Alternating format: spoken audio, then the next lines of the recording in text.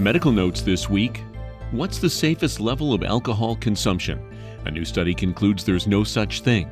Research in the journal The Lancet builds from the fact that nearly 3 million deaths a year are attributed to alcohol use and concludes that zero alcohol consumption minimizes that risk.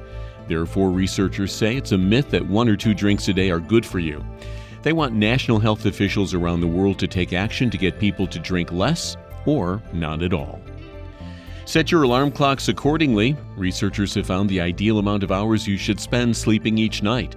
A study presented at the European Society of Cardiology Congress shows that 6 to 8 hours of sleep per night is most beneficial for heart health. More than that or less than that is bad for the heart.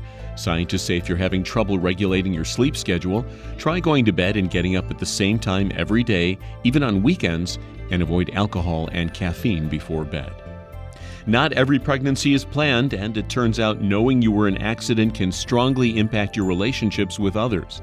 A study in the Journal of Social and Personal Relationships shows knowing your birth was unwanted or unplanned is associated with attachment insecurity.